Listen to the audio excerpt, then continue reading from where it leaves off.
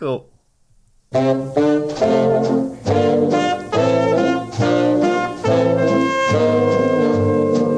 Ezekiel connected them dry bones. Ezekiel connected them dry bones. Ezekiel connected them. Hey, have you heard about bones?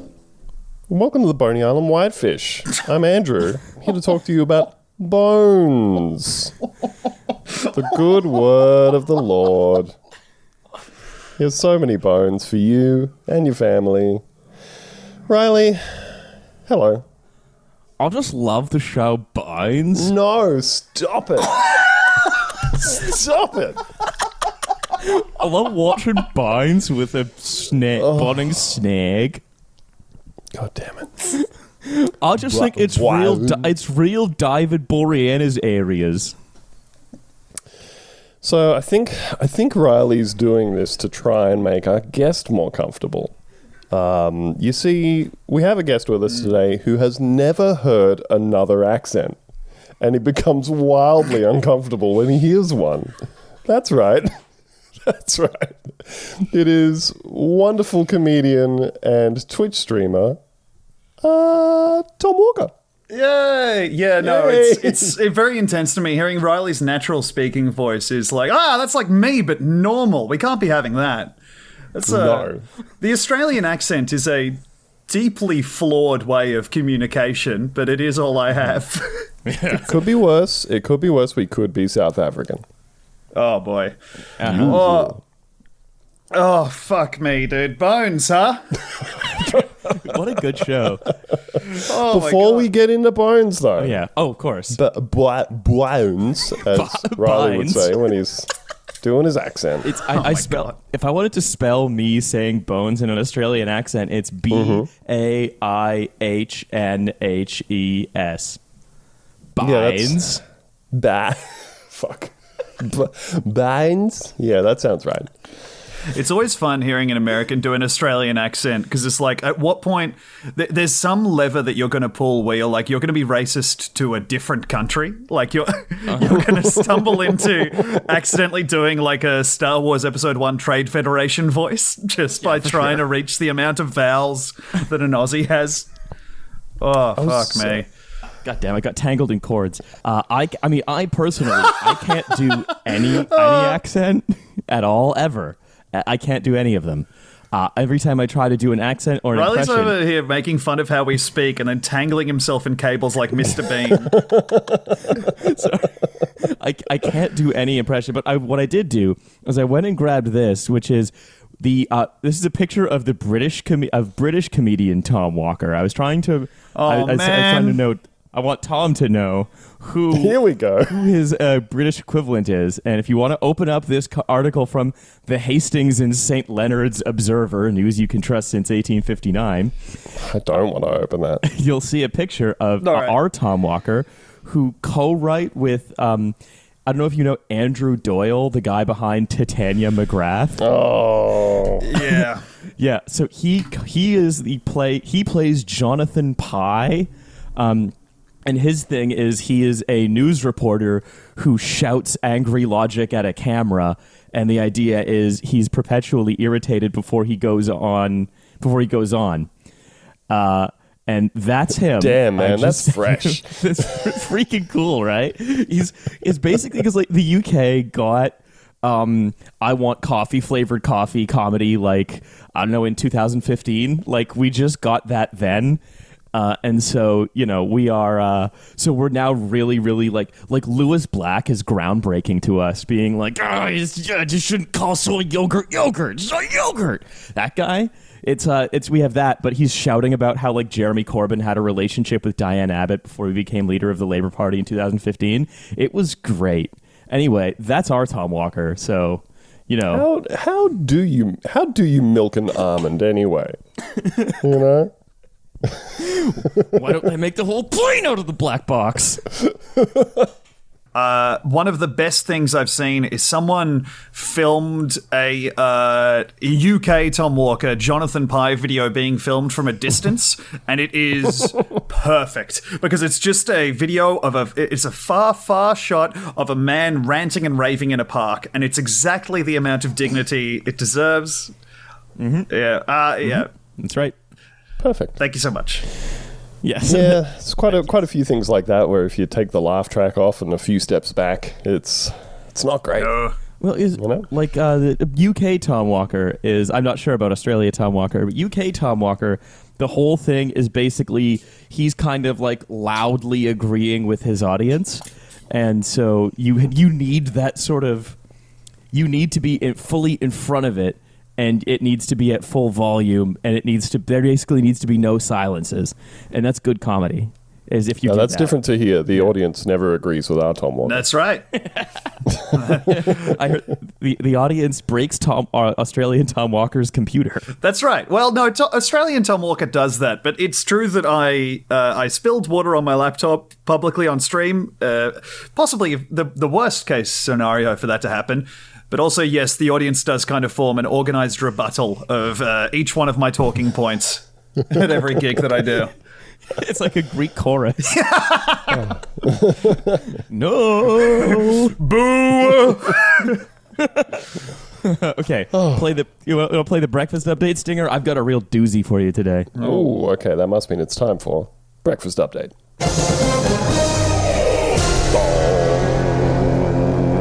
I'm going to do my really underwhelming breakfast first. 2 slices of sourdough, butter and Vegemite on one, peanut butter on the other, 2 cups of coffee. Tom, what did you ingest for breakfast this morning? Oh, man, if I'd known this was coming, I would have had a breakfast that doesn't make me feel ashamed. I had a Carmen's muesli bar.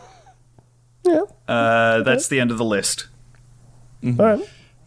Any kind of beverage to go with it? I had a long black coffee. Okay. All right. How long did that keep you going for before you had to eat something else? Until roughly 4 p.m., which was the afternoon. Wait, no, sorry, 3:30 p.m. I'm backtracking my mind because it is in my head as the thing that I jogged home from to make this podcast recording on time. Before we started, Tom informed us that he had to watch part of the episode on his phone as he ran home. Yes. And that's dedication. That's dedication to podcasting. It's how it was meant to be seen. We love it. Yeah. I think maybe it's one of those things where if you jog while watching half of an episode of Bones, it like syncs up with the world around you and tells you to worship Satan. Yeah, I can tell you that just like the episode of Bones, the world did seem to be getting palpably worse as I went along. Yes. Christopher Nolan just got goosebumps for some reason, and he doesn't know it. Oh, boy. Riley. Yeah. Thanks, Andrew. Today? Thanks, Andrew. Today for breakfast, I had 2 pieces of brioche that were made by my girlfriend's father because he is a sort of become obsessed with French patisserie in his retirement. On that, I spread some apricot preserve with herbed apricot preserve, and had that with some Gruyere and Comté. I also was able to use the best mug in the house today for my coffee. Ooh. All in all, I would say today is the kind of breakfast that we make breakfast update for. Yes. Well, some of us have kids to take to school, right? You know? Yeah. Yep. It was the orange. It was the orange mug. Oh, thank you. I was desperately wanting an update on what the ideal mug in your household is. People who listen to the Boney Island Whitefish, they know. There's rankings. I see. There's a definitive ranking of my mugs, and they know that the orange Le Creuset mug is the top mug. Ooh, that's a beautiful mug. I did have my S tier mug with all of the pigs with curly tails and many, many prints of the number 4 on it, which sounds weird when you say it like that, but it's beautiful. It does sound beautiful, weird. And I love it. The last thing send you guys a picture later. The last thing, I'll send you a picture of the mug I'm talking about. You were right to say it's nice. I would love that. That is a correct assumption. The one thing is, we are actually considering getting rid of all our non S tier mugs. Yes. We're considering swapping them out. Because, like, I've got one that I sort of want to hold back because it holds like a liter, and it's from a really nice make. But there's like a kind of I don't know how to explain this other than that throughout East London there are a number of shops that just sort of exist to sell 400-pound blankets, and that's just the nature. They're called the drug fronts. This is how I feel about the Mirabella lighting store in Melbourne. They have them here as well, but like there was one just down the street from where I lived, and it was just this like gigantic shop front on wherever it was, Victoria Street, and just huge, gigantic shop front. Primarily seemed to be selling chandeliers. Mm-hmm. That thing that you got to run out on Saturday morning, pick up a chandelier. And I have never, ever, ever in my life seen somebody in the store. So, drug front, I assume. Yeah. And more power to them. Yeah. Ours is more like, it's like a shop where, someone has, well, the one I'm talking about, so they've like purchased a bunch of stuff from like Moroccan Berbers, like, and other kind of crafts and so on. But they're kind of very deeply Instagrammable, and so it's a place where you can go and you can you can purchase an expensive blanket, but they have really, really nice mugs that I think my girlfriend has really sort of been taken with, and I think would like to Instagram.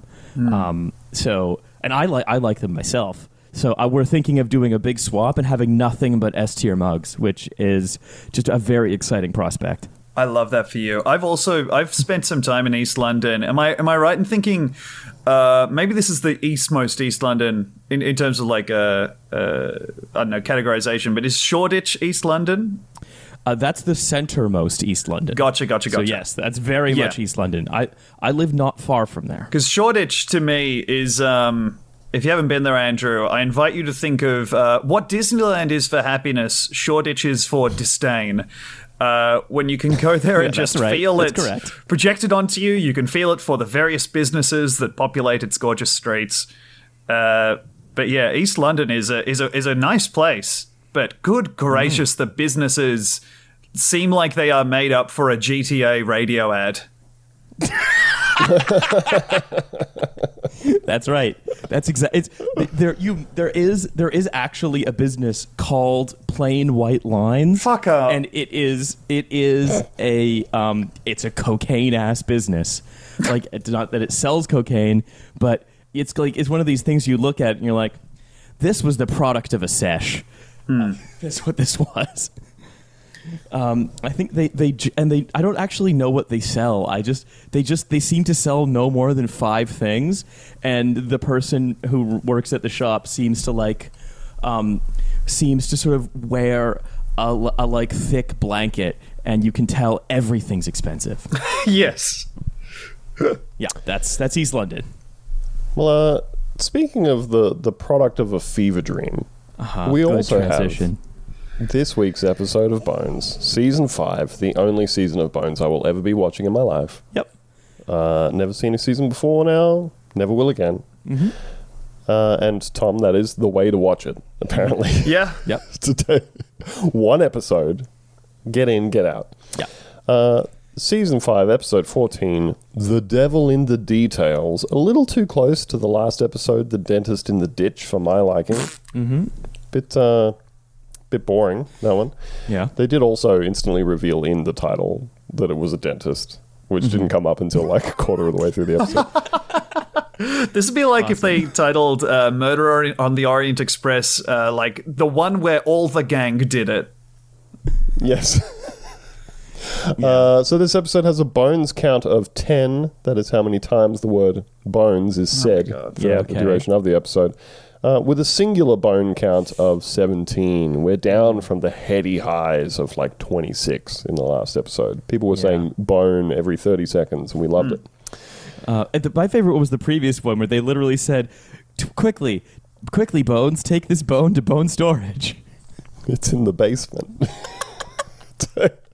I have to take this bone down to bone storage. I can't- Beautiful. Said Bones, the character. I can't emphasize enough that during that, genuinely, while hearing you say that, my eyes unfocused. I couldn't take. I now comprehend the concept of psychic damage. You know, like that was a brutal line to hear. This fucking But there's show, so man. many good ones. Give us just your initial impressions, you know? I feel like I don't know. I cannot believe this exists. I genuinely was so struck by this show. I feel like it's dropped fully formed from another reality into mine. Like finding out hey, that Tom? yes, Can I tell you something? please. This is one of the most financially successful television programs in history. That makes sense. It is also God it is damn it. also a TV show that exists in the reality of other TV shows. Shut up. Emily Deschanel appears on BoJack Horseman and talks about her character Bones in the TV show Bones.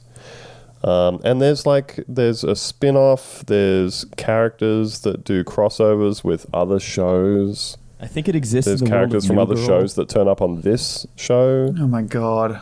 It's fucking absurd. This is like, okay, so it's kind of like when Brooklyn Nine-Nine did that weird thing. And let's spare a moment of thought for our poor, brave writers and producers of Brooklyn Nine-Nine who are currently working out how to pitch the new season. Oh, maybe they're firefighters, I don't know. But like they had a crossover with New Girl where Zooey Deschanel was just in a car that Andy Samberg got into and was the New Girl character. What was the make of the car? And this brings us to a very interesting part of the Bones cast, I assume. We open on this episode in a church with spooky music playing. There's a priest who's just chatting away to an altar boy when the altar boy starts sniffing loudly as though someone has farted. And the priest explains that he gives him what I feel is the most natural explanation in the world. The new candles are smokier than the last batch. Yeah, that's right. Church candles extra smoky. You know how when you're getting candles and you're like, say, shopkeep, how smoky are these candles compared to the average smokiness level of a candle? Hi, I'm a priest. You know when you here. light a candle and smoke pours off it? You're looking for a peaty candle, something with a nice, smoky, earthy flavor to it. Yeah, I do have to go out of my way sometimes to get low smoke candles when I'm going to be burning them indoors. So my initial impression of this fucking show is that this is the very the feeling that it gives you is that not that the people writing it are not writing from experience, is that they're writing from a position of never experiencing anything. Yes, that's this exactly is it. the Bones experience. The way that Riley and I like to describe it is that the writers have armed themselves with Wikipedia. Yes. And that they have been given 45 minutes to write a 45-minute long show. Yes. Okay. And that's the vibe, right? But it turns out that there is a cause for all the smoke, and it's not the extra smoky candles. candles. Oh, it was. Oh shit! My notes are wrong. I thought it was the smoky candles, and that's the mystery: is who bought the who bought the smoky candles? Why would someone ruin our lovely church? 40 minutes of sifting through receipts. Who bought these smoky fucking candles? There's not many bones in these receipts. But it turns out there's a fire outside, and in that fire is the skeleton of the devil himself. Welcome back to Bones. This is what it's supposed to be. That's right. Previous episodes, Tom, have featured episodes beginning with, hey, look, there's a mummy and it murdered someone. There is a leprechaun. Yep. Some prime stuff. Yeah. So we're right back in the realms here. Now, well, hold on. First, we have some spooky music, some flashing fire interstitials. The stinger so you really feel like you're in transition! hell. Like, genuinely Yes. having fire engulf the screen. It's so good. And they do it like 40 more times. It affected me every that's time. the It got me transition. like it was the train coming out of the screen. It's like that's like that's like oh no, my television. That's something the Venture Brothers would do with a sense of irony. They're just like, and then we're going to do a flame transition to the Toyota ad. Yes, this brings us to Bones and Booth driving along in the car. I loved it. I stood up and was like, I saluted my TV. She immediately turns apropos of nothing and says to Booth, "Notice how I'm not tailgating? Adaptive cruise control." Now, the following thing then happens. It was so egregious that I simply had to make a clip of it and play it for all to enjoy. Yes. Driving along in the car, and you know how when you're driving along in the car and you turn to people and say things like this? What's going on here? Are we going the right way? Yes, all I had to say was St. Dominic's Roman Catholic Church into the voice-activated GPS. Car, could you please get us there a little faster? No, the accelerator is not voice-activated. It's foot-activated like a normal car. Right. Oh, you're joking. Yeah. That's funny. Toyota. And then a fucking 20-second long shot of the Toyota badge. So, like, they never have to say, wow, this Toyota is great, and it's available for only 5 payments of 0% APR. I don't know how car financing works. I think they could get away with it. And then I think it just that you're just zooms close in to on the Toyota badge. It might as well flash up an interest rate. Awesome. So good. This is the epitome of Bones, is doing Toyota product placement and also acting like you don't know that Booth thinks that the accelerator is voice activated. Yeah, all while you're going to investigate what might be the corpse of the devil. This is, the... How did this scene make you feel, Tom? I was going insane. Because immediately I was like, I don't understand what's happening here. Does every show that isn't like... I don't know, a horror movie from the 80s, which is pretty much all I've been watching recently. Do all of those shows just feature explanations of how cars work, like right at the top? Like, am I expected to come at this from that level of ignorance? But then, yeah, I don't know. The level of attention lavished on the Toyota was like, I don't know, I was ready for them to be like, oh, well, it wasn't, the corpse was definitely moved to the church, but it looks like it was moved there in this beautiful Toyota with the copious amount of storage at the back, fitting this corpse and the horns. Yeah, it doesn't look like you could fit a corpse in there. Well, you'd be surprised. So did it die in the Toyota? Well, it would be very difficult to do so with Toyota's safety sense and automatic high beams, pre-collision system with pedestrian detection. I don't think that would be a possibility. I'm looking forward to the solution to the mystery being something like, well, we know he couldn't have moved the corpse there because Toyota's fuel efficiency is too good and he got gas too frequently. That's right. Also, I want the product placement to be a clue. Yeah, this is not the first time this has happened in an episode of Bones. Yeah, no, I immediately Googled Toyota Bones after finishing this episode because I was like, there has to be... Oh my god, dude, yeah, there's so many of these scattered across every season. In fact, the one review I found of this episode was like, well, there's a lot of Toyota talk this episode. I think it must be their annual Toyota episode, like last season's and then the name of an episode. So I guess every year they have to pay the piper. That's how you become one of the most financially successful shows on television. Yeah, have Also, a main like, character that is a car.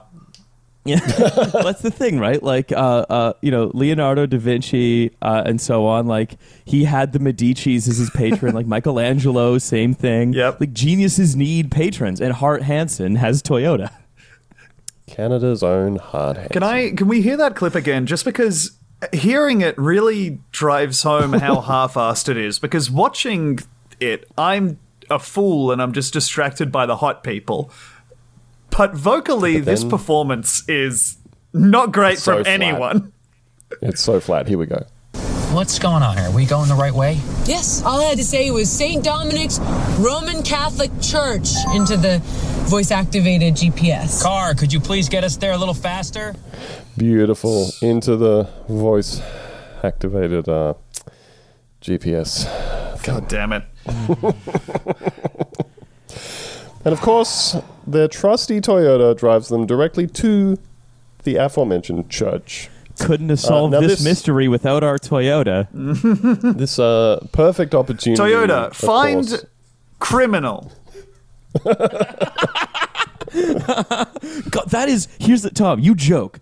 that is the exact kind of thing that they would have Booth say, and then Bones respond to with, well, if you knew the criminal's address, I'm sure the Toyota would be able to get us there just fine. But you actually have to use the GPS, the voice-activated integrated GPS functionality in the 2010 Toyota Prius a little bit differently. The this Toyota features a wonderful augmentation to the pedestrian detection, where it also scans the skull makeup of every pedestrian to detect possible criminals through an advanced phrenology.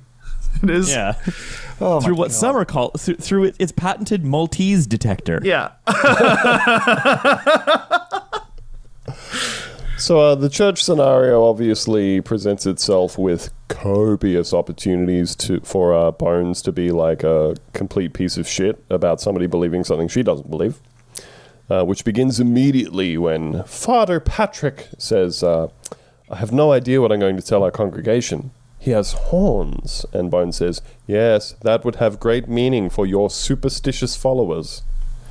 Like the dick that she is. I was really hoping for like a very 2009 Flying Spaghetti Monster reference. I mean, kind of work its way in there. She might, you might as well just write it in there, given that she's like, at one point she says, in other fictional books, like the Bible, or it's like this is just someone who like, okay, because like in like 2004, 2005 4chan, before it went fascist, was really a lot of people like being like, I just put all the Bibles in the bookstore into the fiction section, trolled Christians, because it was a lot of like new atheists on there. And that's just this. This is 2005 era 4chan humor, which is awesome. It is beautiful stuff. Booth is freaking out because he is a sensible Catholic cop stereotype. Yeah. He's freaking out. He says, Bones, that looks like a demon. And I immediately set a stopwatch. I noted that it was 2 minutes 45 on the episode, and I began counting down to the show immediately telling me that it is not a demon. Mm-hmm. Because this is how this show works, Tom. What they like to do is before the credits roll, they set up a tantalizing proposition. Then they immediately tell you that it is not that thing. Gotcha. They don't spend the whole episode figuring it out, and just before the end, they say, oh, here's the rational explanation. They set up something intriguing. They dash any sort of possibility of anything intriguing happening, and then they spend the rest of the episode doing stupid forensic shit. This is kind of like, it's kind of like Bones is the 90% of the X-Files that don't make it to air. Where Mulder turns up to see, I don't know, the grab-ass demon, and it turns out that it's just a guy. And he's like, well, now I gotta file all this just a drunk guy in a bar. But I want to believe. What it is it's Scooby-Doo, where they begin with the unmasking. Yes. It really is. So I immediately start counting down to this. It is funny watching David Boreanaz freak out because his partner is talking like the professor that gets punched in the face by a Marine in a Facebook meme he shared last week. Yes. He's just like, surely you have to believe it. What? Horns! It can't be real. And then, of course, we are treated to the Bones theme. Thank you, Crystal Method. God damn it.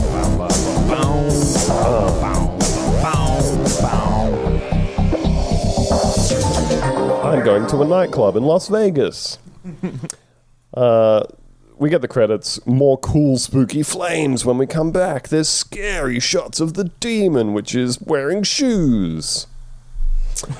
That's the scariest bit about it. Yeah. The shoes do become integral to the plot, unfortunately. That's why they give you a big lingering shot of them at the very start of the episode. So, Tom, we are then shown this intern, Aristu. Holy shit.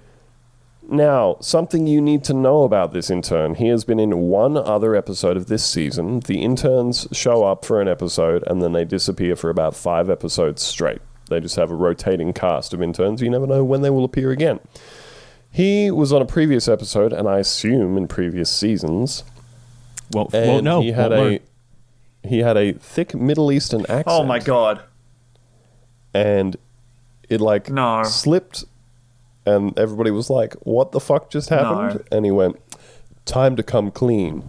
I have been pretending to be very Middle Eastern in order to make you more comfortable with the idea of me, a Muslim man. And everybody went, you fucking sneaky Muslim. Oh my God. So it also involved, like, I'm going to say a pretty copious amount of him having to make all of his co-workers comfortable with the fact that he is Muslim. Is that a fair assessment of it, Riley? Oh, very much. His whole character is like, don't worry, I'm just like you. And then a colon, and then close parentheses. I'm just like you, and then whispering, but brown. Yeah. Brown, that's true. It's kind of a callback a little bit to the last episode of this show, where we noted that, like, there were a lot of minority characters, and the point of the episode was the writers being like, yeah, well, she's Indian and normal, and it's like, fuck off, fuck off, yeah, like how fuck off do you feel fuck now? you. Yeah. And so that basically, anytime Aristu comes on, it's always like, he's Iranian, but he's not a terrorist. Maybe you need to re-examine your prejudices because you assumed he was a terrorist. Yeah, they get Aristu on there for the company baseball game, and everything's normal, except obviously he gets his bat out of the bag by playing the doo-doo-doo-doo-doo-doo-doo to have it wibble out of the basket. But other than that, it's normal. That does Somebody happen asks in him this if he wants a episode, hot basically. dog, Yes. and then they all go, oh, but you don't eat pork, do you? I think, so on the previous episode, my favorite part of the previous episode, which was a low point in the season, was when they were investigating the murder of a gay dentist who also played on a football team, a local football team. And they went to the football team and said, did one of you macho guys murder him because he's gay? And they said, hey, Agent Booth, let me introduce you to this football team. We're all gay. And Wow. entire butch gay football team. Which again, based, as people told us in the comments, based on, it was a ripped from the headlines episode where they saw a news story about like a gay football team, and they were like, well, we've got our concept for the next episode of our murder show. Time to steal that whole thing. So Aristu's here. He's checking stuff out. The accelerant for the fire that this devil was burning in was common motor oil. The corpse also had a vestigial tail and horns. And everybody's like, whoa, real bone horns. Except that it's coral, you idiots. Gotcha. Yep. So Angela arrives and says, definitely not a demon. 6 minutes and 45 seconds. So they made it 4 minutes from the point of saying, I can't believe this is a real demon. And that's I guess it's 3.5 minutes if you take out the 30 seconds that the credits runs for. At this point, that's long for them. That is long for them. At this point, I felt like I had a grip on the tone of the show because I've never watched the show before, don't know a single thing about it, didn't know that David Boreanaz was in it, which would have helped me be like, oh, this is a stupid show with an idiot in it. But like, to me, I was just watching a crime show. The first thing they started on was a priest and a kid. And like, I've watched a lot of SVU, and I just thought, oh, okay, this is going to be like a very upsetting show, like a gritty take on, oh, there's a demon, and then we just had the fire coming at the screen like I am on a dark ride. And the amount of, again, like you said, Wikipedia knowledge that was delivered as, like, off-the-cuff observations, stuff that would get you, I assume, bullied out of the police for knowing in any kind of regular workforce, is so insane. I think it's in this scene, right? Where, like, there's, I don't know, to you guys, this may well all be just white noise by now. You know, this is as natural as a fish, as water is to a fish. But to me, having Bones turn and be like, oh, well, yes, in the 17th century, of course, this specific man was known for this specific, where it's like, no one knew that. The writer just Googled fact for my episode and came back with that. Yeah, and also I think very frequently people say that type of stuff about like the compounds that make up a particular thing, and everybody else goes, "Yes, I also knew that." Yeah. Everybody else knows, and the knowledge is also highly dependent on whatever they need to say in that particular scene. Like I think in the previous episode, there was like some type of tree or something that was in the person's boot, seeds that were like stuck in their dead body. And Hodgins has said offhand, oh yeah, there are a bunch of places where that type of tree grows within 30 miles of this place, but none in the immediate vicinity. It's like, have you memorized like where every type of tree grows in America in clusters in every state? But what that means is probably there's like there's someone out there pulling down 6 figures for looking at the script and being like, I think we can cut these 3 scenes where Hodgins pulls out his phone, Googles what plant that is and where it grows, and then goes through some strenuous cross-referencing, and they're like, you're a genius. This way we can fit so much more racism in our bones. Yes. Like the sweet marrow. No, it's what I always love, right? Is the constant like oh yes, this is the coniferous exposition tree, where it yields plot seeds that advance whatever you're doing by about 4 minutes or so. So Angela says, turns out he's the only missing guy with horns. Brings Epic. up a very photoshopped picture of this guy.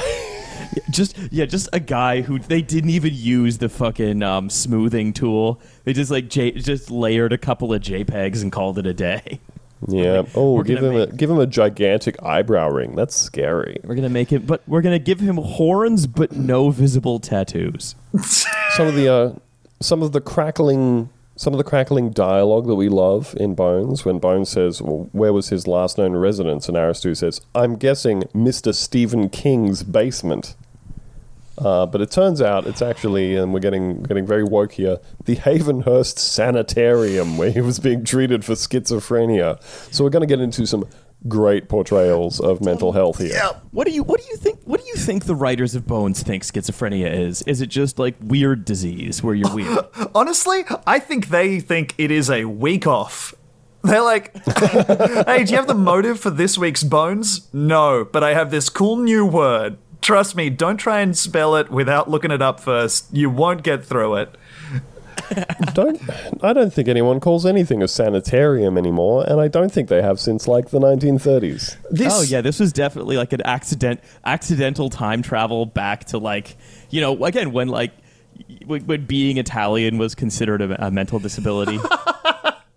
This guy likes his meat only and balls. It's interesting. I prescribed 50 cc's of cold steel pressed to the forehead. Mamma mia. This Sicilian has grown horns, which 1 in 100 Sicilians, of course, do. Examining it. The cure.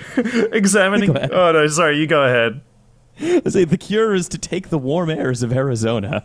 I had a nothing thing to say. Please do your one.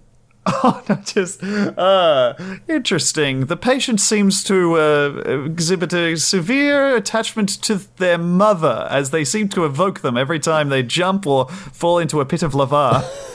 The Italian is struck with a constant impulse to traverse difficult terrain by jumping, sometimes in sets of 3, each one with a different exaltation. I've examined his boot treads, and there was a lot of mushrooms stuck in there. So, we're back at the FBI. They're interviewing this crazy person. Sorry, one more. This crazy person appears to have been stepping on grapes in order to make wine, as opposed to drinking a much more sensible Protestant wheat tonic that has been known to prevent orgasm.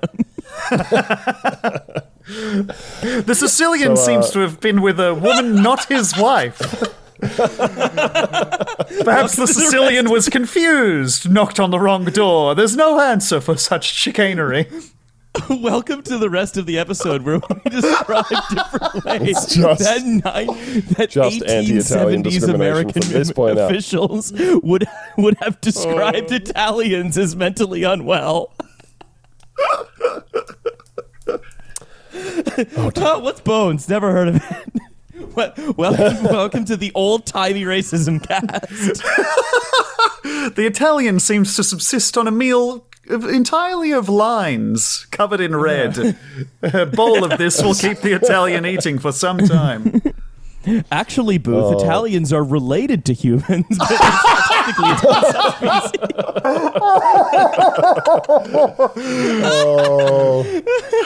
No, it looks like the... Are you saying that the victim was Italian? 5 minutes later, Angela comes in. No, of course the victim wasn't Italian. They don't have skulls like you or me. They were human adopted into an Italian family. That's why you can see the expanded brain pan for non-meatball thoughts. Oh boy. In fairness, what are we talking? What is our show about? I don't think we can actually outdo the racism of the real episode of Bones that we are talking about here. So we're going to breeze along to that so it makes us look not as bad. Booth is interviewing the mum and brother at the FBI. They're both sad. He went crazy and he killed a cat and he said he was the devil. Then he went off his meds and went to hospital. Yeah, again, this is what happens. They just Googled mental health symptoms and then they just lumped a bunch of them together. They were, what are the worst mental health symptoms? We're going to call that schizophrenia. He went crazy. Yeah, I'm in jail for having mental health.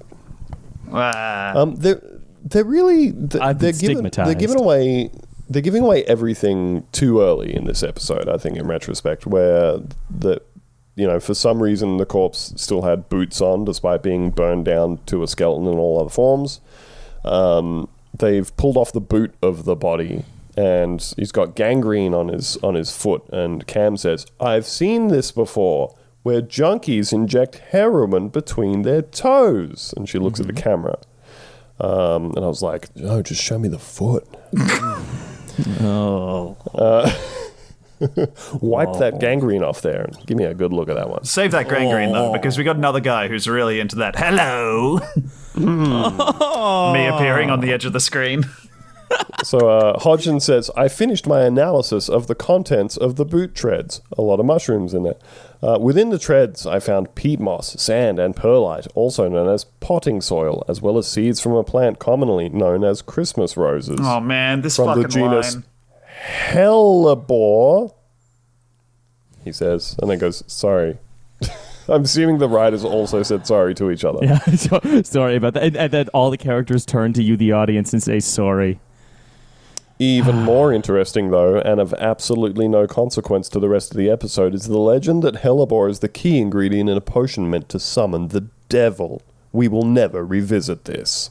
Yeah, a key ingredient in a potion meant to summon the devil. Hey, if a cop knows the ingredients to a potion, you got to take their badge and gun. Sorry. Are you suggesting a kind like that? There is like a Wicca for cops. Well, I mean, there kind of is, in that they do believe that certain traits are linked to certain things endemic to birth, but I don't think it's the Zodiac. No, I kind of just really like the idea of like a cop love potion. Like, this is how I'm gonna make Janice in evidence storage finally fall for me. Okay, now this says that I have to plant some hemlock under my pillow. I'm gonna make a potion out of 3 kinetically discharged shells from a Mossberg, 2 grams of evidence, and a liter of perp blood. And then I'm gonna mix it under the sky on what is tactically a new style moon. At which point I will be able to tactically obtain the love of Janice from evidence processing. I'm having fun with this. I'm also having fun with the idea of a cop scientist being like, anti-matter and matter, but also we have discovered a third form of being. Blue lives matter.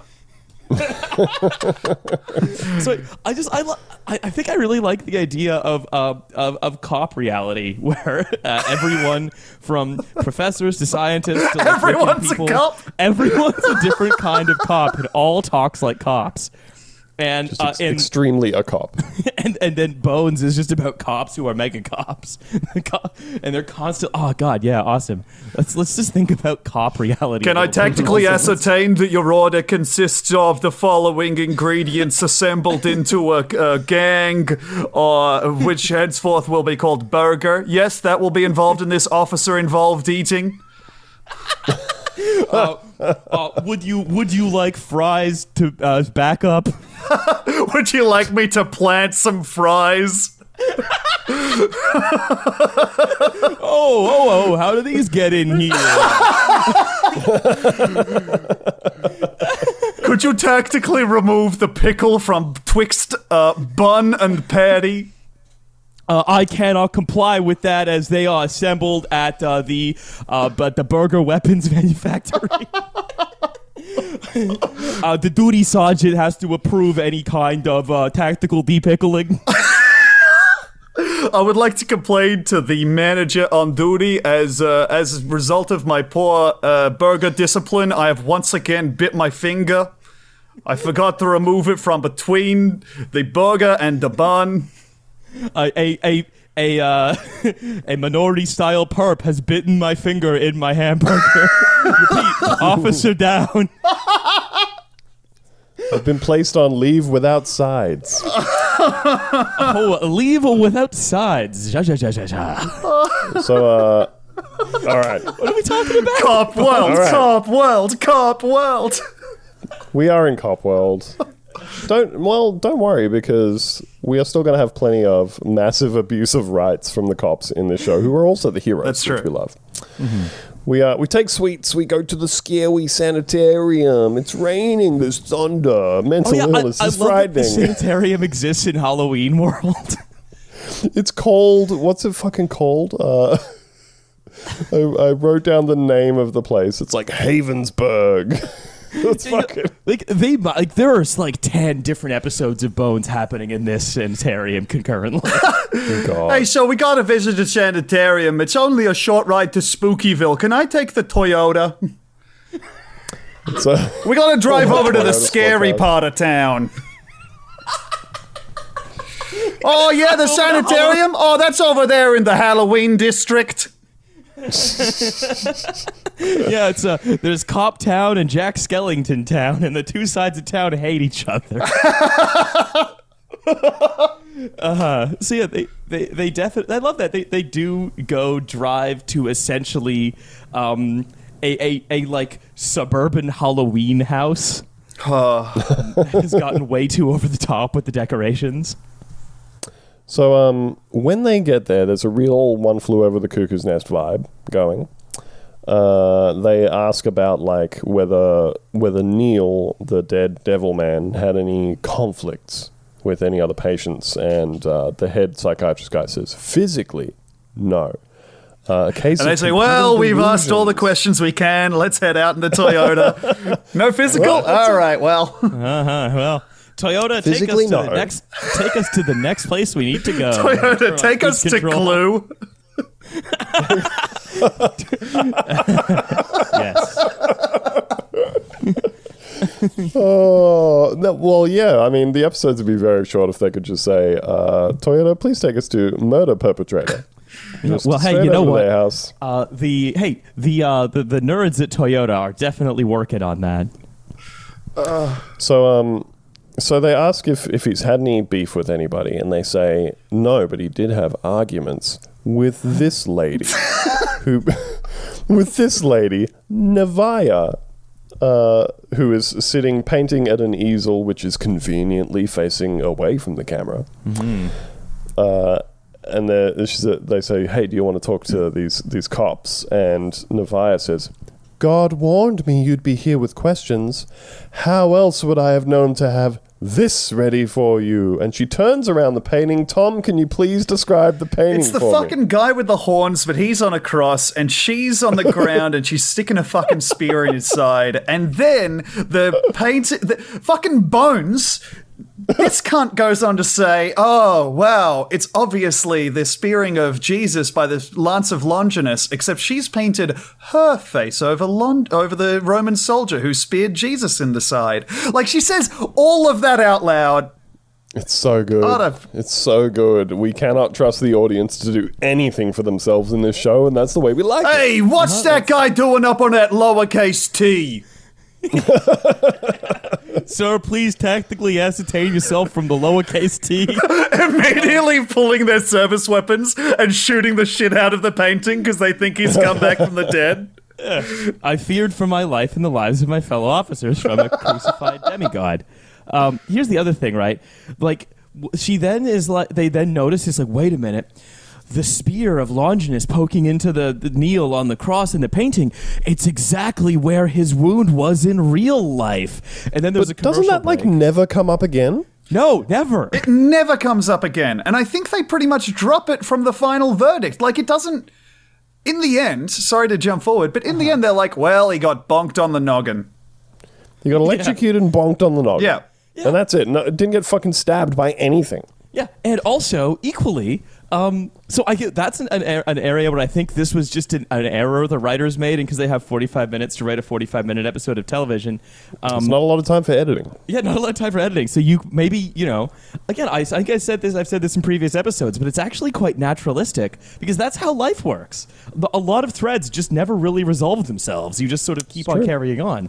So like that's why you had The Sopranos, which was such a brilliant show. It's no bones. Just no bones. People would just characters would sort of drift in and out, and threads would not get resolved. But it was this naturalistic painting of the life of Tony Soprano. It's not a procedural. It is supposed to be naturalistic. And Bones does. Unfortunately, this is supposed to be a procedural.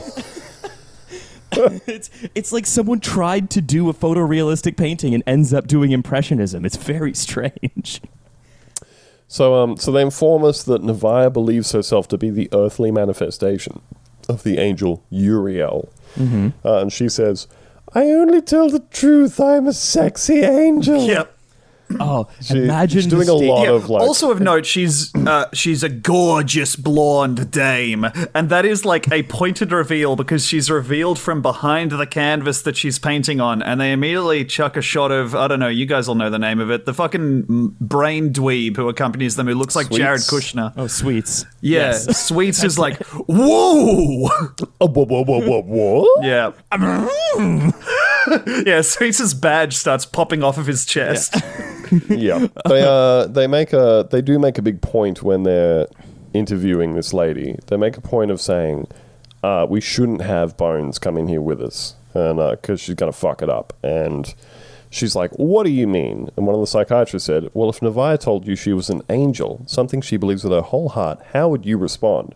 And Bones says, in typical Bones fashion, I would tell her that angels don't exist, except, of course, in works of fiction such as the Bible and in children's books. Such as the Bible. So, yeah, this is the point where I was like, They only exist in books I've moved to the fiction section of the store. Bones fucking would, like, genuinely approach a kid who was trying to bond with her and be like, playing shop, are you? Well, I assume I can see your small business application and what area of tax you're inserting yourself into. Like, genuinely, what are you talking about? You do know that money is not legal tender, yeah. right? Mm-hmm. Playing Monopoly and just being like, you don't actually own any of these properties, and but by the way, it's very difficult to purchase a street in one transaction. You came to be a cowboy fighting Native Americans, but your trigger discipline is very wanting. Interesting, and you think that you will be able to strike the piñata without being hit back in turn. Have at you. Mm. So there's a lot of like scary music every time this woman says anything and looks at another member of the cast or anything, and then we never see her again. Yeah, ever. She's basically like, imagine the stage direction she would have gotten. That's like, oh, I hear some ice clinking in the background. Pretty nice. Oh, sorry, I was drinking some previously frozen water. You're allowed to do that. It's You're legal. allowed to do that. I was just saying it sounds pretty good. Oh. We're a pro drinks podcast. Oh, thank God. It's just because we We're usually record a in the pro morning. fluids podcast. I'm drinking coffee, and Andrew's on the freaking Forsters. Oh, jeez. This is like genuinely. You got me. It reminds me of the. Did you guys ever watch The Good Place? Hold on. Yes. Here's some Yeah, solidarity for you, unfortunately, Tom. Here's some solidarity. Thank you. There's what's left of my ice cubes. Yeah. I did watch The Good Place, a few episodes of it, because I was like, this is an interesting concept. And I was like, they're doing the shirt joke again. Yes, I watched all of The Good Place, but there is a character in The Good Place who is an American actor. An American actor portrays this character, and she is Australian, and her accent is genuinely so bad that it made every Australian watching this be like, well, that has to be a demon in disguise because this is genuinely inexcusable. In fact, it was a professional actor doing their best. But it was like genuinely, it's impossible to watch it and be like, oh, this can't be how we sound to you. But it is. It is. Yeah. They just can't do it. They can't do it. My theory is that like if you had spent your entire existence up to that point having to do hard R's for everything. So that's my theory about why a lot of Australians can do American accents and not the other way around. Is it's easy to go from like soft R's to hard R's, but probably not so easy to go the other way around. Otherwise, you wind up saying banes, despite there being no R's in it. Yeah, exactly. Anyway, here's another thing. Which is... Wait, two things? Shit, I forgot both the things. Oh, yeah, I remember the thing. I remember the first thing. What kind of stage direction do you think the woman playing Novaya was given? Like, be as creepy and arch as possible, never blink and keep your eyes open, really crazy it up like a crazy person would do, you know? Do your biggest eyes. Yeah, remember, you have mental health. So kind of use that however you want, but we're going to want to be spooked out by you. You are having an extremely case of mental health. Yes. So Bones is still hanging out in the sanitarium. She gets punked by a patient who is like, I'm a doctor. And she goes, yes, cool. And then somebody else comes up and is like, he is not a doctor. And Bones goes, damn. I thought I was smart. It turns out I've been humbled. A lesson that will last for the rest of this scene. So we then go back to the lab, and now the racism truly begins. Aristu is looking at a skull. So you think you can racist? Yes. Aristu is looking at a skull from the video game Doom. And so Cam at this point comes in and he says something about like I think earlier in the episode, you know, he had made a few comments of like what devils and demons are supposed to be in the context of Islam. And they all go, what? And look at each other weirdly. He's not saying like, hey, I believe in the devil and the devil is here and I can see him right now or anything. So so she presses him about this. He makes some offhanded comment and she like presses him about it. So he says, what if despite her insanity, the thing that the young woman saw was in fact evil? And Cam says, so you do believe in the devil? And he says, well, you know, whatever I said before. He kind of brushes it off and she presses him and says, no, you told me what your religion says, not what you believe. Oh my God. Can't you work with a Catholic? You work with a man who eats God on a weekly fucking schedule. Like he's been crossing himself and freaking out in the church. Yeah. Oh. And also, like you pressed this guy to continue with this conversation, and you're his manager. So he says, I know Shaitan to be real. I've been in his presence. I look into his eyes every day. And Cam looks like she is shitting all through her pants.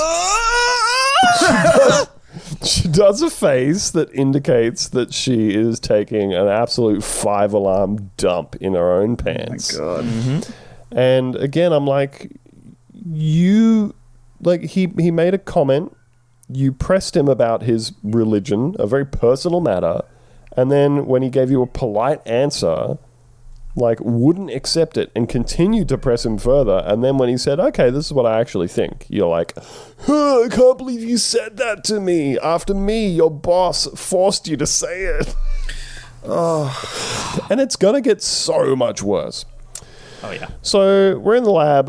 Usually Angela is doing fucking stupid stuff like facial reconstructions, but now she's producing some real useful evidence through art analysis. This is, I have this in my notes as they use magic to look at the painting because this is the dumbest shit I've ever seen. As opposed to all of the stuff you saw subsequently. Yes. At this point in the episode, this was the dumbest thing I'd ever seen. You had commemorated it as the dumbest thing you'd seen in that point in your life. So she says, I assisted an art therapist in college. That's her qualification.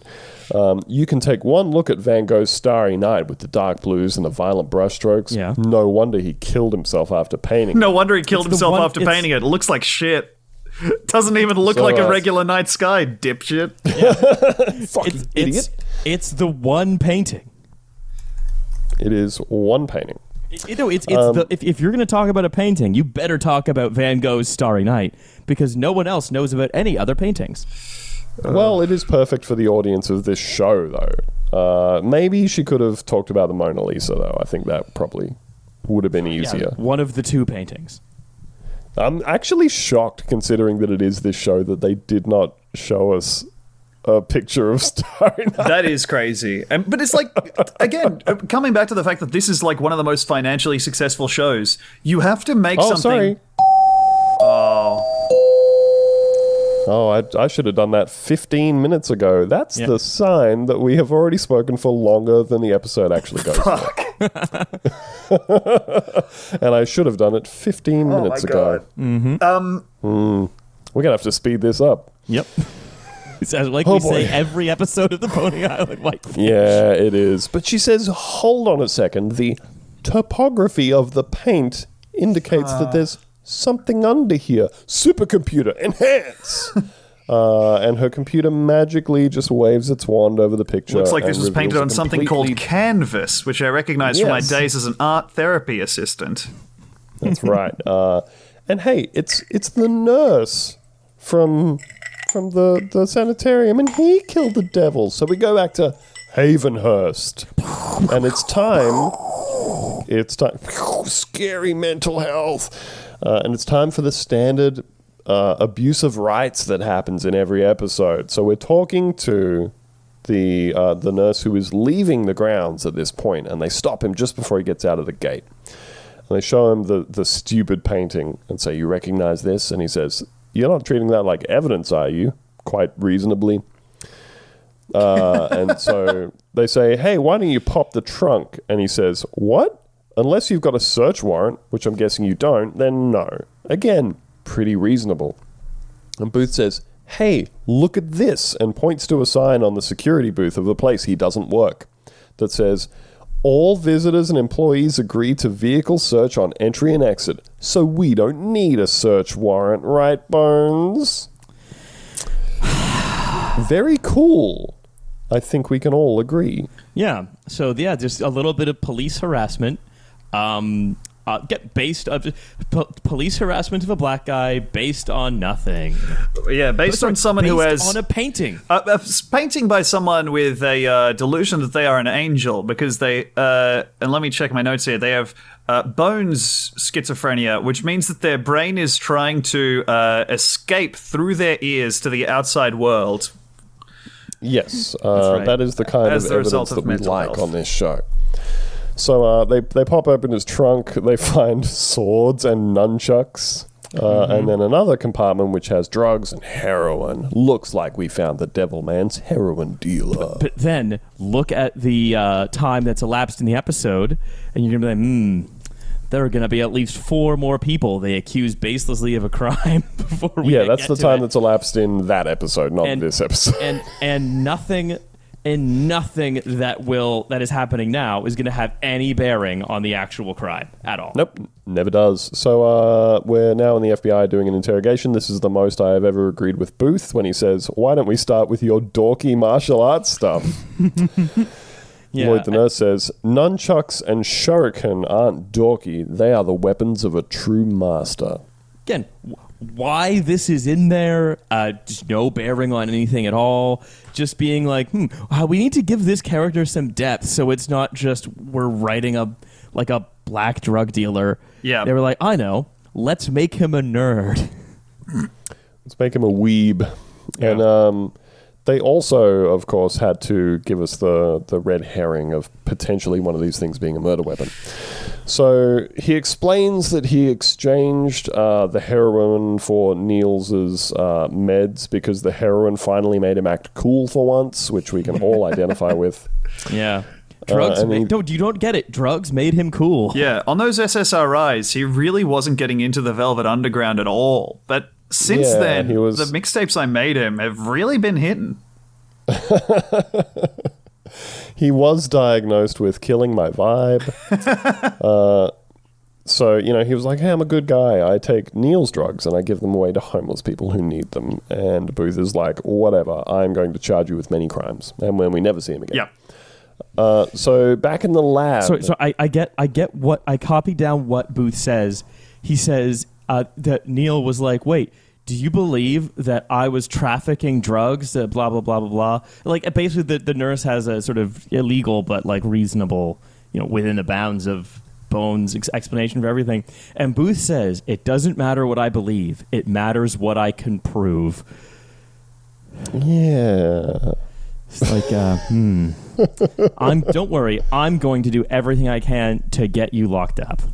Yes, that's the most important thing. So it's time for racism too. We are back at the lab, and Cam and Hodgins are whispering to each other, and Cam says, Aristu says he looks at the devil every day. God damn it. Hodgins says, well, maybe he has low self-esteem. And she goes, you know what they call us, right? And Muslim says, they? And she says, Muslims. Some Muslims, the ones over there trying to kill us. Oof. And these are the good guys. Yep. Uh-huh. Yeah. Yeah, And they're over there in this- just past Spooky Town. There's the Islamic State area of whatever city Bones is set in. But they don't usually come in because famously Muslims are scared of Dracula and his many forces. Spooky Town is spooky, but it's the only thing protecting us from ISIS. Yeah, better the guy in a devil costume you know than the guy in a devil costume you don't. Yeah, So it turns out, God damn. it turns out that Hodgins says, well, yeah, they call us the Great Satan. Oh, so maybe he's calling us the Great Satan. Hodgins says, hey, he's a nice guy. And Cam says, I know, but that doesn't mean that in his heart he doesn't look down on us. Do you want to work with someone who thinks you're the Great Satan? Again, she is the lab's manager. Oh yeah, she's the boss. Yeah, it's probably important to say that. And Hodgins says, no, I don't want to be the Great Satan, in a very Seinfeldian line. Yep. I don't even want to be a minor demon. Do you want me to talk to him? And she says, yes, but unfortunately, dopey interpersonal crap falls under my job Dopey description. interpersonal That's crap, like, planting the Islamic State flag in this guy's belongings so he can finally get a nice white intern in here. This is fucking insane. And also, like, this... I'm sorry, but... This show is obviously made with some kind of arcane TV writing formula in mind, where, and that's the reason for the tease of the supernatural, the reveal of the other thing, the timed reveal of each, like, clue and piece of information, like, one after another, after another, after another. And that's why scenes like this have to include those comedy beats to kind of keep the audience interested, I guess, and being fed pellet after pellet of stimulation, whether that be, oh, I knew it wasn't him, or, oh, geez, that's funny. Like, Aristu, even just I don't have to feel bad about it. Yeah. I think that's the big one in this case. It's I guess the thing that to me is particularly stunning about this is that she has completely invented this conflict. Yes. She has pressed this and, turned it into a thing. And now she's saying, oh, dopey interpersonal crap like somebody else's faith that I've turned into a fucking thing at work. So she's complaining that she has to resolve the conflict that she invented. And it's gonna get worse. I mean, kind of, if you want to do a little sort of, allegory for American intervention in the Middle East, making things worse by trying to resolve a conflict that we invented couldn't really be any closer to the truth. True. Yeah. So we're back at Havenhurst for a minute. Philip, the patient who pretends to be a doctor, is freaking out. He needs his special medicine from Floyd. It's probably some good stuff. We're back to the lab. It's time to simulate nunchuck crime. I think we need a stinger, and we can handle this in future for when they simulate the crime. Well, I should note here that Hodgins wheels in a crash test dummy to simulate violence on, and this time it doesn't have a picture of his ex-girlfriend's face stuck on it. Okay. Like in the previous episode. His ex-girlfriend, who he works with. Yes. Oh my God. Angela. Cops famously known to not have any kind of domestic violence predilections. No major issues. Jesus nothing Christ, like that dude. at all. Yep. Yeah. So pretty good, right? So he says, I've placed sensors in this dummy to register the impacts of these nunchuck strikes. And then he bows to the crash test dummy, and they immediately cue the loud Asian music. He hits himself in the face, but it turns out that Aristu's good at doing nunchucks, and he is cool with them, and he gets Middle Eastern guy music. Yeah, Aristu is... Well, no, they mix it with the pentatonic scale, actually. Yeah, they just remix like chopsticks. This is the crazy thing, because this is just another example of them having like a brown character but being like, no, he's not scary, he's cool, by giving him like Poochie skills. Yes. And this is good because Yes. it's nice that the Muslim is able to do the martial arts thing. Or, as Hodgins says to him in disbelief, what are you, some kind of Persian ninja? Again, that's the funny thing, Yeah. That's the comedy. In that case, they know they can't say Iranian because the show would be immediately pulled off the air following a letter-writing campaign. They can only have brown people on the show if they come from countries that no longer exist. Yes. And also who are very grateful about being in the United States. Yes. I'm so glad that I was able to come here from Zaire. So he looks at the results, and it is time for a bit of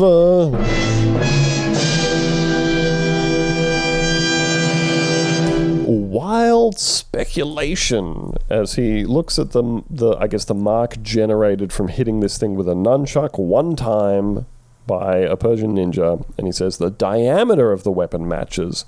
But see, nunchucks swing on an axis because of the chain, which means the Wikipedia. force increases exponentially along the length of the striking surface. So if Lloyd, the drug-dealing nurse, killed Neil, the demonic schizophrenic, then this was not the weapon. Could this not be just like a fucking long pole that somebody got hit with? Mm-hmm. Could this not be a pool cue? Mm-hmm. Could this not be fucking anything? Perhaps a It's collapsible just an bow absolutely- staff that Yes. one of the man's friends is proficient with, as they've chosen their fucking Ninja Turtle loadouts. Just an absolutely ridiculous explanation to me of why this particular thing gets ruled out and something else doesn't. It's fucking stupid. We're back. We're back at the fucking sanitarium, and Sweets is trying to talk to Philip, this patient who thinks he's a doctor. He has some kind of secret, but he will not divulge it due to his doctor-patient confidentiality that he believes that he has with the dead devil guy. And Sweets is like, damn, something here that I'm yet to crack. But hey, it's time for Racism 3. Oh, more. They just keep it coming, huh? It's our third segment of racism, and this is how we resolve the racism, and this happens in a very bones way. So, Aristu says, I have identified the cause of death, but first I would like to clarify something. After we talked about my beliefs, you were clearly upset. And Cam says, what?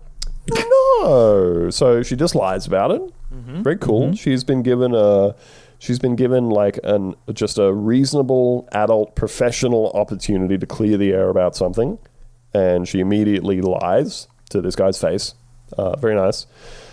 He says, I feel that, you could have construed before that I was like a Muslim referring to America as the great Satan. And she says, I'm not familiar with that phrase. Let's get back to work. Like a big lying piece of shit. But also, I am familiar enough with your American sicknesses that you will have taken this from my innocuous sentence. Yeah. And she's like, no, everything's fine. I would rather just go back to talking about you behind your back to the other employees. Yeah, like I said, I was going to have to do, but have now just refused to do, given the opportunity to do so. Yes. So he says, "Look, I love this country," which is what you have to say if you're a Muslim on TV in 2009. When I said I see the devil's face daily, you remember that I served as a translator in Iraq because apparently every extraneous character on this show has served in Iraq. The one conflict. The one conflict that there is. You know how I served as a member of the French Foreign Legion in support of the coup in Equatorial Guinea in 2004? To be fair, they were not involved there. You know how I served as a Blackwater mercenary in the Australian People's Retribution campaign against the emus after their humiliating loss? I feel like with this show that any given character could say, you remember how I served in Iraq with you? He says, I served as a translator in Iraq. And this is when by the way, as far as we know, this has never come up before. He says, we don't want to know. There's dramatic big speech music happening behind this when he says, normal day milk run to an outlying village to talk about water, and an IED took out our Humvee. 2 dead, 3 wounded. I was the only one left conscious. I'm a translator. I use words. Thank you. But thank you, writers. Yeah. But coming towards us with an AK-47, an insurgent. Thank you for using the designated language. He raised it intending to finish us off. And Cam says, and that was the devil? And he says, this no, I shot this man in the heart. That devil, that evil, I saw it in his eyes, but it was in me too when I pulled that trigger. She says, hey, you were just defending your unit. And he says, this man lay dead at my feet. I searched his body for identification, which all insurgents carry on them. For his insurging license. I asked to speak to his manager. I could not find the details. I got his Al-Qaeda issued ID card. I found a photograph of him with his little boy, his wife laughing, a family. Tell me that the devil did not win on that day. And it sounded like you won, King. You fucking domed him. Congrats, brother. You're on your way to a kill streak. Oh my god. Call it an airstrike. Yeah. So the recurring plotline here is that the only type of B-plot that Aristu gets to be involved with is that his co-workers all suspect him of being a fucking nefarious Muslim at regular intervals. And the resolution is always that he has to prove his loyalty to America and that his own personal beliefs are not existing in a way that might make some of his fucking white co-workers uncomfortable. And then no one ever has to learn a lesson from it. He just has to be like, I love America and I did her favors and I killed some fucking terrorist to help them out. But also, I understand why you so suspect me, and you are right to do it. But so you know, I have served in the righteous war against unidentified insurgents who were angry at me for no one knows why. I have my official one of the good ones card. Yes. God damn. It's just fucking ridiculous. And of course, this is the thing that happens over and over again in this show, which is that they introduce a conflict. And you would think, maybe on a normal show, maybe on a better written show, maybe on a show where they were given more than 45 minutes to produce an episode, that, the resolution would be one of the characters saying to another, I'm sorry.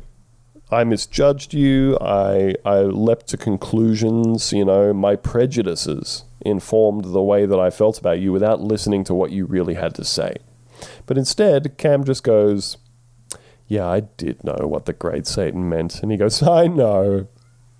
And that's it. That's the fucking resolution, is that the manager of the office who has, orchestrated a campaign of whispers against a Muslim employee wraps it up by saying, I did know about it the whole time. I suspected you of thinking I was the devil. It was me. I suspected it. Anyway, the guy died from being electrocuted. That was the outcome of that fucking scene. Yeah. I've just shared a link in the chat with you guys, just because the reason that he knows that she knew what the Great Satan was that he reveals that he remembers when Dr. Hodgins came to work wearing a shirt that said, "I am with the Great Satan," and she had to tell him that was not appropriate work attire. Oh boy. And he was there for that, and that was also fine. I'm assuming nobody spoke to him and said, hey, I'm really sorry about that thing that just happened. Instead, it's a remembrance of comedy. Yeah, no, it was against the sleeves. It wasn't the messaging on the shirt. But yeah, there's a Zazzle store with a I am with the Great Satan shirt. Looks just gorgeous. Red text, black background. Looks like it's firmly in the middle of that shirt. It's $40. If I had one piece of feedback, if I had one piece of feedback about that shirt, it would be, I don't know if they're going for funny with the shirt. I would definitely just do it in the traditional format of the I'm with stupid shirt. Yes. Of white shirt, big text, arrow pointing sideways to a person who is hopefully standing next to you. And it's hopefully the Great Satan. Otherwise, ideally, you have messed up, my friend. Yeah. Now, unfortunately, there are only 6 minutes left in this episode, which means we have to think of something to do with this plot. So they say, hey, this guy got electrocuted. He couldn't have been electrocuted by any of the electroshock stuff. What else can you get electrocuted by? Googling, searching on Wikipedia. I'm sorry to do this to you, but I've searched for Bones TV show on Zazzle. Oh my god, yes. You can buy a shirt for £30.40 that just says, I don't know what that means, but in Halloween font. Which is apparently Bones' catchphrase. Yes, on the Bones Wikipedia, there is an entire category of things entitled, I don't know what that means, and that is for the trope of all the times that someone says something very normal to Bones, and she doesn't understand it because she is Bones. I've just posted the longest link in the world in the chat, but it's for the Bones TV series 15th anniversary actor's signature thank you shirt. Wish.com. Okay. Good God. Wish.com. Shopping made fun. I kind of want it looks really good, man. Yeah. Like, you got the new Bone strip? That shirt also. It looks great. 2020, damn, okay. Okay. David Boreanaz looks really upset to be holding it. That's good stuff. He looks way puffier than he does in real life. Well, it is 2020. Okay, well, it's time for us to buy this shirt. I don't know where else we can go from this. Sorry, we should get back to the show. I'm so sorry. Sorry. Yeah, of course. Yeah, sorry. We just need a whole batch of them, I think. It's so That's the good, only reasonable man. thing to do. However, we have the 6 minutes of show left. We do. We have 6 minutes of quote-unquote plot. And so they find out that there is a generator or a fucking big transformer or whatever down in the basement. There was also another throwaway line very early in the episode about how the devil guy would sneak away and hide in, quote, nooks and crannies. So they have a look down in the basement. They find a hidey hole with hey, drug paraphernalia. He was definitely here. There's also burnt flesh on a transformer and blood on a pipe. And also a scary Hellraiser written in blood, welcome to hell thing on the wall, which basically just seems to be atmosphere. Also, just quickly, they're treating their, I'm not sure what the term is, patients kind of like someone with an outside cat, huh? Yeah. Like they're just he'll like, come. I don't know. I don't know, man. Like, but even They do within literally say, Yeah. they do literally say about the patient earlier in the episode. He finds nooks and crannies and stuff to hide in, but then he comes back when he's hungry. Yeah, we put out a big saucer of SSRIs and he comes back to lap them up with his tongue. Also, like, he's just gonna be like painting "Welcome to Hell" on the. He's like, I'm gonna paint "Welcome to Hell" in my mental hospital heroin den. Yep. And this is gonna really freak out any cops that come by if they do. Or maybe it's like a zoning requirement in Spooky Town that you have to do stuff like paint "Welcome to Hell" on your wall. Yeah. They had to fix that in there somewhere because Spooky Town does require certain foreboding things to be written up in at least X amount of rooms. Yeah, I'm sorry. This isn't up to Spooky Town building code. You have not included enough gargoyles on the side of your building. You will have to, of course, paint a skeleton jumping out of a coffin on the side of the building as well. And I've noticed this door has not creak at all. Yeah. You will need to dry up the hinges for me. One of the surveyors, like, walking around just banging on walls. I don't know how any blood is going to flow down this thing in an intimidating fashion, so we're going to need to pretty much take all of this down. Hey, look up on that cathedral. It's a gabagoyle. Okay, so now it's Italian spooky guy. Italian spooky guy. This is right on the border. Coptown has begun. Coptown has begun gentrifying Spooky Town. No, I know. My mama, she's from Spooky Town. But my dad, he's from Coptown. So I want to suck your time. I don't know. Yeah, we are. It is. Well, sorry, so my mom's from Spooky Town and my dad's from Coptown. I find my perps in the graveyard. Yes. Oh. Okay. We got there. We got to Bones Ninen. Oh my goodness. Okay. We gotta do it. We gotta get to the end of this episode. Finish this episode. My dad's from Coptown and my mum's from Spooky Town. So when I beat a perp, I do it with a dark and stormy night stick.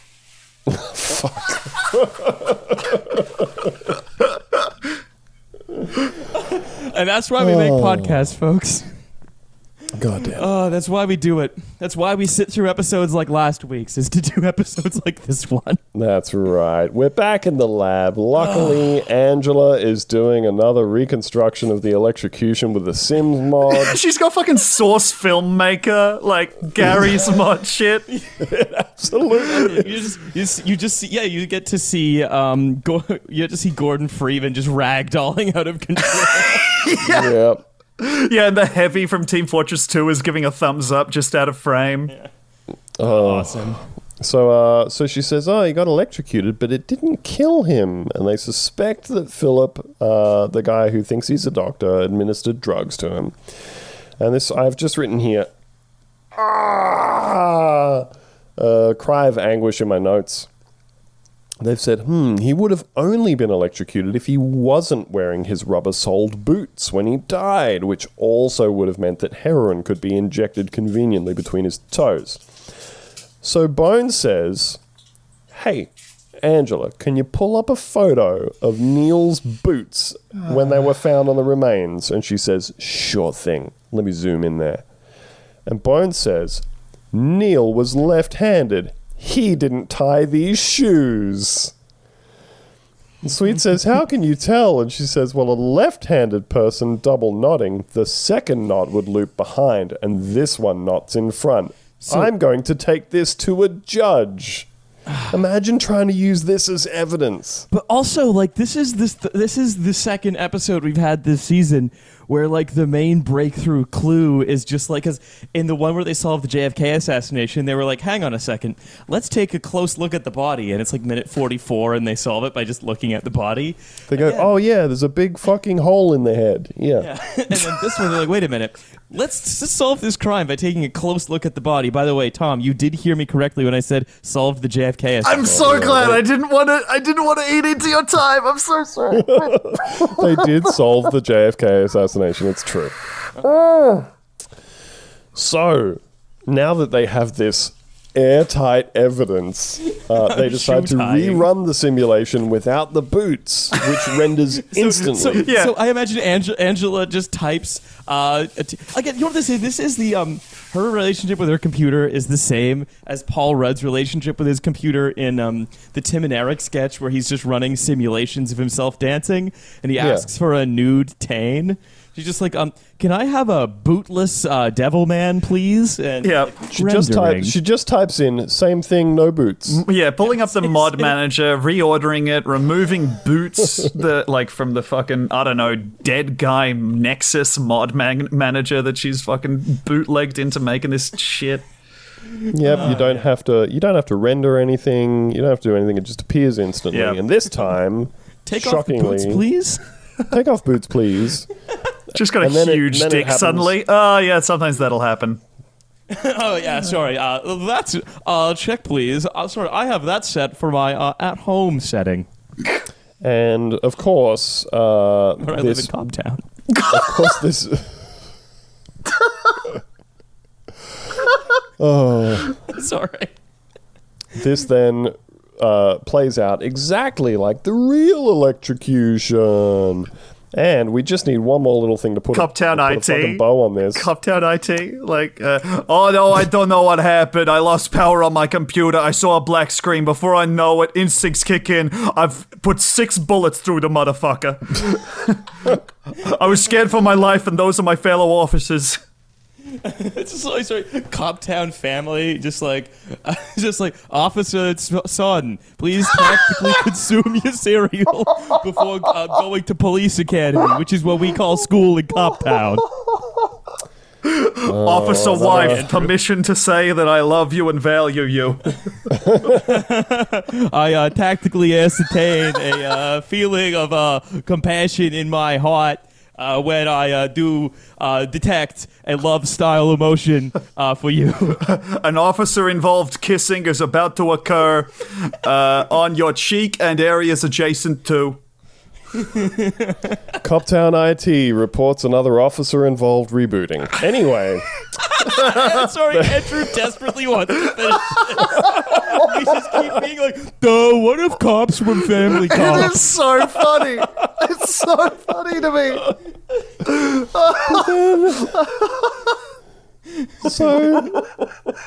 So we've decided. Oh, there was wait. There was one other aspect to this. Time to watch Kindergarten Cop, or as we call it, normal school.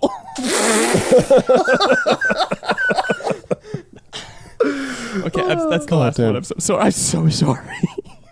Oh, it's hard once you're in there, isn't it? You're in the pocket.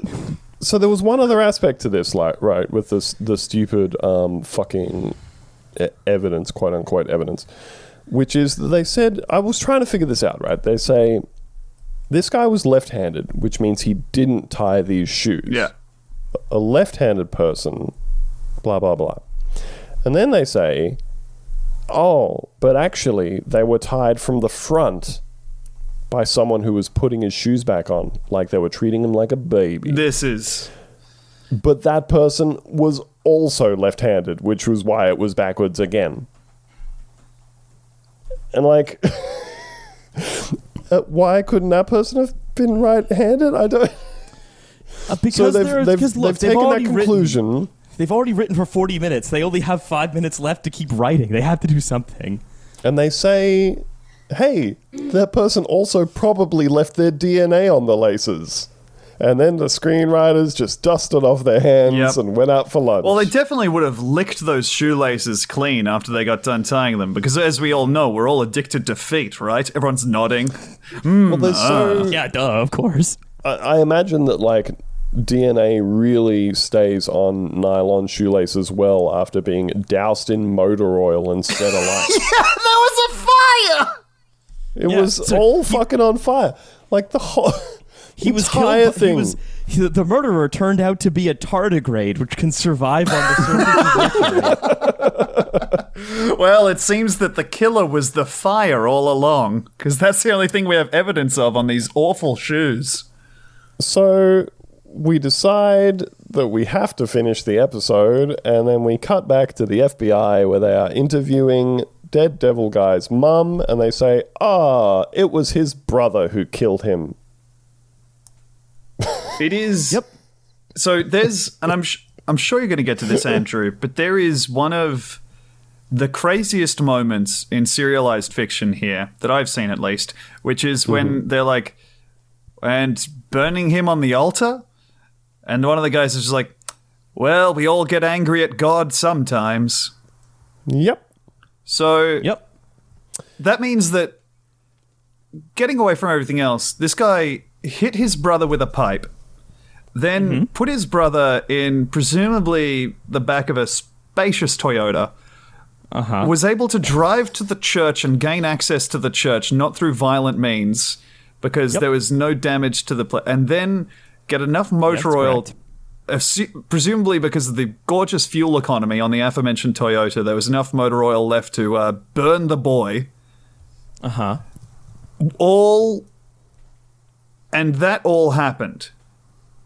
And then he got away without leaving a trace, yes, except for the shoelaces. Yes. Shoelaces are the only trace except for the DNA-coded shoelaces. Okay, now whatever I do, I've got my shoelaces in my right hand and all my DNA in my left hand. And whatever I do, I don't want to mix them up. So he's Coptown. He's a Coptown brother. Oh my god. Speaks the Coptown accent. Yeah, I'm so sorry. It's my one voice now. I've spent a bit of time in Coptown. Have I come back with an accent? I don't know. It comes on. No, I know. I summoned in Coptown as a kid, so when I get drunk, my accent goes Coptown. I did write, Tom, in answer to that. So they don't even do the arrest on screen. What normally happens in this show is that they do the whole episode, and then at the end they just turn around and point to some character that they encountered at some point and say, did you do the murder? And they said, I thought you'd never ask. The rule of Bones is that if a character is asked if they did the murder, they have to answer yes if they did. Yeah, it's reverse Coptown law. In Coptown, the cops make the laws. So instead of you having to tell the truth if someone asks if you're a cop, now someone has to tell the truth if you ask if they're a criminal. Well, yeah, it's Coptown entrapment. If you ask if you're a criminal, they have to tell you. They have to tell you. They have to be honest. Yeah. And in this particular instance, instead, I don't just fucking punishing stuff. They have the brother just on the camera, like on a monitor in the background, clearly being interviewed. So this is one of a few times that they got to the end of the episode and they didn't even bother like making the final arrest on screen. Someone just announces to the show, "We got him." Yeah, that thing that we started with, that's over now. That resolved itself. So the murder? mum. Oh, don't worry about that murder. Let's go to one of the 3 restaurants that exist. Mum's talking to Sweets, and she says, Gabe loved his brother. Why would he do such a thing? And Sweets says, once again in a way that will absolutely hold up in a court, we know that Gabe went to visit Neil the night he disappeared. We believe there was another patient named Philip who told Gabe about Neil's hideout in the basement. Don't have any evidence of that. Gabe found Neil shooting up heroin. Gabe struck Neil with a pipe. Neil fell back into a transformer and was electrocuted. But the church? Oh, I have written burning down on the altar? That's just the we way all that, become Frank Reynolds angry says, at I guess. God sometimes, Mrs. Lowry. And then I've written screenwriter dusting hands off. I was going to say, sorry, that's the way that's the way that Frank Reynolds is killed, and It's Always Sunny in Philadelphia's version of Lethal Weapon 5. he gets punched and then stumbles backwards into a generator and is electrocuted. And that's what this one is doing. But that's the style of death that this serious show is doing seriously. God almighty. Sorry, I skipped over your reading of the line. I think there was some lag. It's exactly what Tom was saying. We all become angry at God sometimes. I don't know why the brother was angry at God. He was just like, Andrew, yeah, my brother is schizophrenic. Just one of those days! Oh, New Metal Town. I can tell you why, which is that they had an idea to do a demon, what if it's a demon episode, and then they worked backwards from that, and then they sort of tied up 50% of the threads, and then we're like, well, that's the majority of the threads. Time for another commercial break and to get back into our spacious, comfortable, fuel-efficient Toyotas. Because I can't remember if we went over this or not, but the episode kind of started with the idea that this guy, Neil, his story started when he had a vestigial tail, which is a real thing. So obviously he left it on long enough because he was like, I like it, and I'm marked by God to be the devil, or whatever. I've really come around to it. Yeah, actually, you know what? It's really grown on me. Literally, I have a tail. So obviously this is like someone at Bones being like, human tail real? Yeah, someone at Bones' Twitter handle is just human tail real, and it's pictures of people with human tails. Yeah. It's written, human tail real? Skull horns real? No. Fake bones? Real. Skull fake bones. Possible to summon a demon. Symptoms of schizophrenia. Coptown. Yeah, similar to like the wonderful reconstructions they do on the show. I am certain that you could piece together 90% accuracy the Google search history of the people involved in writing Bones. Pretty much. And the episode is wrapped up with Booth and Bones sitting in fucking Founding Fathers, the pub they go to in Washington. And they have a absolute dog shit conversation about believing in things and faith. And then the episode just kind of ends. One of them says, I believe in things. And the other one says, I don't, except for when I do. And that makes me feel better. And then the episode ends. So, Tom, do you feel like you've lost like 3% of your brain capacity? Yeah. I feel like I've held my breath for a very long time, then stood up real fast. That's what Bones evokes in me. Genuinely, finding out that Emily Deschanel's character is called Bones, that threw me for a fucking loop, but I was able to stabilize. Then finding out that Bones is a nickname and not her last name, and her real name is Temperance Barrett, threw me. I'm yet to recover. How about the moment in this where she says, Temperance Brennan, but temperance is fine, and the person says, beautiful name. Yep. Very good. Then she says a name you probably won't be familiar with in this place where everyone is hopped up on mind-altering substances, referring to the asylum. So she's a doctor, but she's also... anyway, fucking... Let's go back to talking about Coptown, the town where crime is illegal. What if there was one night a year where crime is illegal?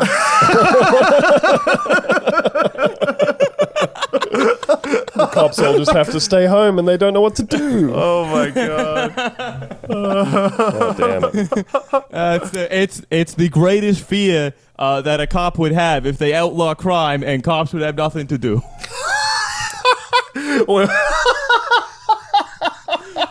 Crime is legal because it provides essential service. It provides so much employment for the cops, and not to mention the people involved in the crime itself. Yeah, God you almighty. outlaw crime, you remove an entire sector of the economy, including people designed to police crime. What the fuck? Coptown is actually moving away from crime and towards tourism as a major source of revenue. Well, Fellas, this is officially the longest Boney Island that we've ever done. I think it's because Tom and I can't stop talking about bullshit. Coptown and Spooky Town, baby. It's like when you start an RPG and they offer you 2 different starting locations. And it's obvious that you will end up traveling to the other one at some point. Absolutely, yeah. They didn't put all that Spooky Town in the game for nothing. And it turns out that the real enemy has to unite Coptown and Spooky Town. Oh my god. God. Okay, This is perilously close to the plot of the Netflix film Bright. Okay, episode title, Coptown versus Spooky Town. I think that's got to be what it is. I'm assuming you've seen Bright. Brother, Tom. you know I have. Because there's fairies in that yeah, one. Fairy Lives Matter. Yeah, the greatest piece of writing you've ever seen in the world. Oh, fuck. It was going to be Max Landis' Star Wars, if well made. I mean, there's an argument, right, that like a little. I mean, apart the kimono a little bit here at an hour and 47 minutes. But we've talked about what we do after sort of season 5 of Bones finishes, and I don't think that, especially like as lockdown eases and our jobs begin to be something we go back to, we can continue doing another weekly hour-long, well, 2 hour and a half or more long podcast with 45 minutes at least of prep work to it. So we've been wondering, what do we do after this? Because we really like the concept. I think maybe the movie Bright might be a fun one. I think individual movies that are absolutely absurd, and that would be right up there. And Tom, you might have to come back. Oh, to be a when thrill. we're doing that. Anything Coptown adjacent, please. Yes. Coptown, Spooky Town 2. So Tom, where can people find you and see your business? You can find me in the second hour of this podcast, where we'll be going into the cinematic universe that we're crafting. Stick around for the 20 minutes of admin in between. I don't know. I've got a podcast with my wonderful girlfriend, Demi Lardner. It's genuinely just me finding the dumbest shit I can find on the internet. You guys had an episode on Bunta Vista recently where you talk about sex dolls. I have a deep knowledge of the sex dolls subreddit. And also the Tom, have you Oh, that's right. You're going to Have come you on and talk about the sex dolls, eh? Excuse me, have you seen The Sex Doll Comedian? Yes, I have indeed. Yeah. As a result of, thank God for the Go Off Kings, I believe, who are watching him, or maybe Chapo, but yeah, incredible shit. Yeah. Awesome. God damn. BigSoftTitty.png what's is the name of the podcast, Tom? What's the name of the podcast? It's a rough sell, but it is called BigSoftTitty.png. No spaces. And then Is it one T or two T's in titty? there's three T's in titty. Oh, okay, so Oh, it's three titty total. spelled regular style. Regular style, baby. Is the dot a dot, or is it the It's a word period. DOT? It's a period. Okay. Okay. Man, your podcast is hard to find when you say the name. Man, huh? we made the name when we were both drunk at like fucking 3 a.m. and it is every time I'm like, you know what? This is literally the worst optimized name we could have possibly come up with. And also, my name is shared by 4 people, all more famous than me. So, and I stream. Don't worry, I'm going to keep telling people about Bunta Vista. Yes. Oh, People don't love to worry. hear about I'm that. going to have to keep telling British people about Trash Future, a podcast that uses a name, one of the words that not used here. Yep. Yeah, perfect. There is no. It's like I remember having this conversation with someone recently and saying it's like band names. There is no good name that you like. There's no name that you're going to enjoy saying to other people 600,000 times. Yeah. There just isn't. That's right. why I think, like a band name, unfortunately, the easiest thing you can do is just pick something very quickly and resign yourself to being unhappy about it for the rest of your life. I agree. Yeah, I'm over there, and you can also watch me stream over at twitch.tv/TomWalkerIsGood. All my fucking handles are Tom Walker is Good, which is a function of me at the time I was making my first handle, being a pro wrestling fan and liking Mick Foley's Mick Foley is Good thing, and also the fact that, again, there's so many fucking Tom Walkers out there, dude. You can also see Tom's special on Amazon, Very Very. Oh, yeah. Which is very, very funny. Or, if you have access Wow. to Andrew's Plex server, as I recently have gotten, it's also on there. Which I thoroughly support. I did give you money for it, though, to be fair. Yeah, but like fucking pirate it. I don't give a shit. Fuck Amazon. Yeah. I'm very excited that I'm going to be able to watch it on Andrew's Plex server, like how I watch the Venture Brothers pausing every 10 minutes because it takes so long to get to Britain. Oh, no. Well, that's it, folks. Thank you, Tom. Thank you for being with us. Thank you for doing almost 2 hours of a 40-minute episode of Bones. It's been a fucking Thanks for talking joy. about it. Thanks for talking about an episode of television for the length of a feature-length film.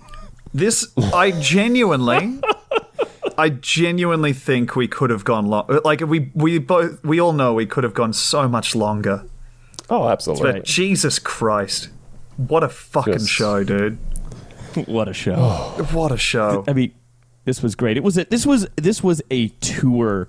This was a victory lap. You know. Yeah. This was great. This was a great episode. As I put it to Tom when we were talking about it before, immediately after he had watched it, I was saying it is somehow offensive to multiple religions and atheists and martial arts practitioners and psychiatrists and mentally ill people Pretty much everybody gets just a dog shit shake out of this episode, and that's what we like to see. What was that guy driving off to that he turned up for his job at the, as they say in the show, loony bin, and was like, I'll keep the nunchucks and swords in the back.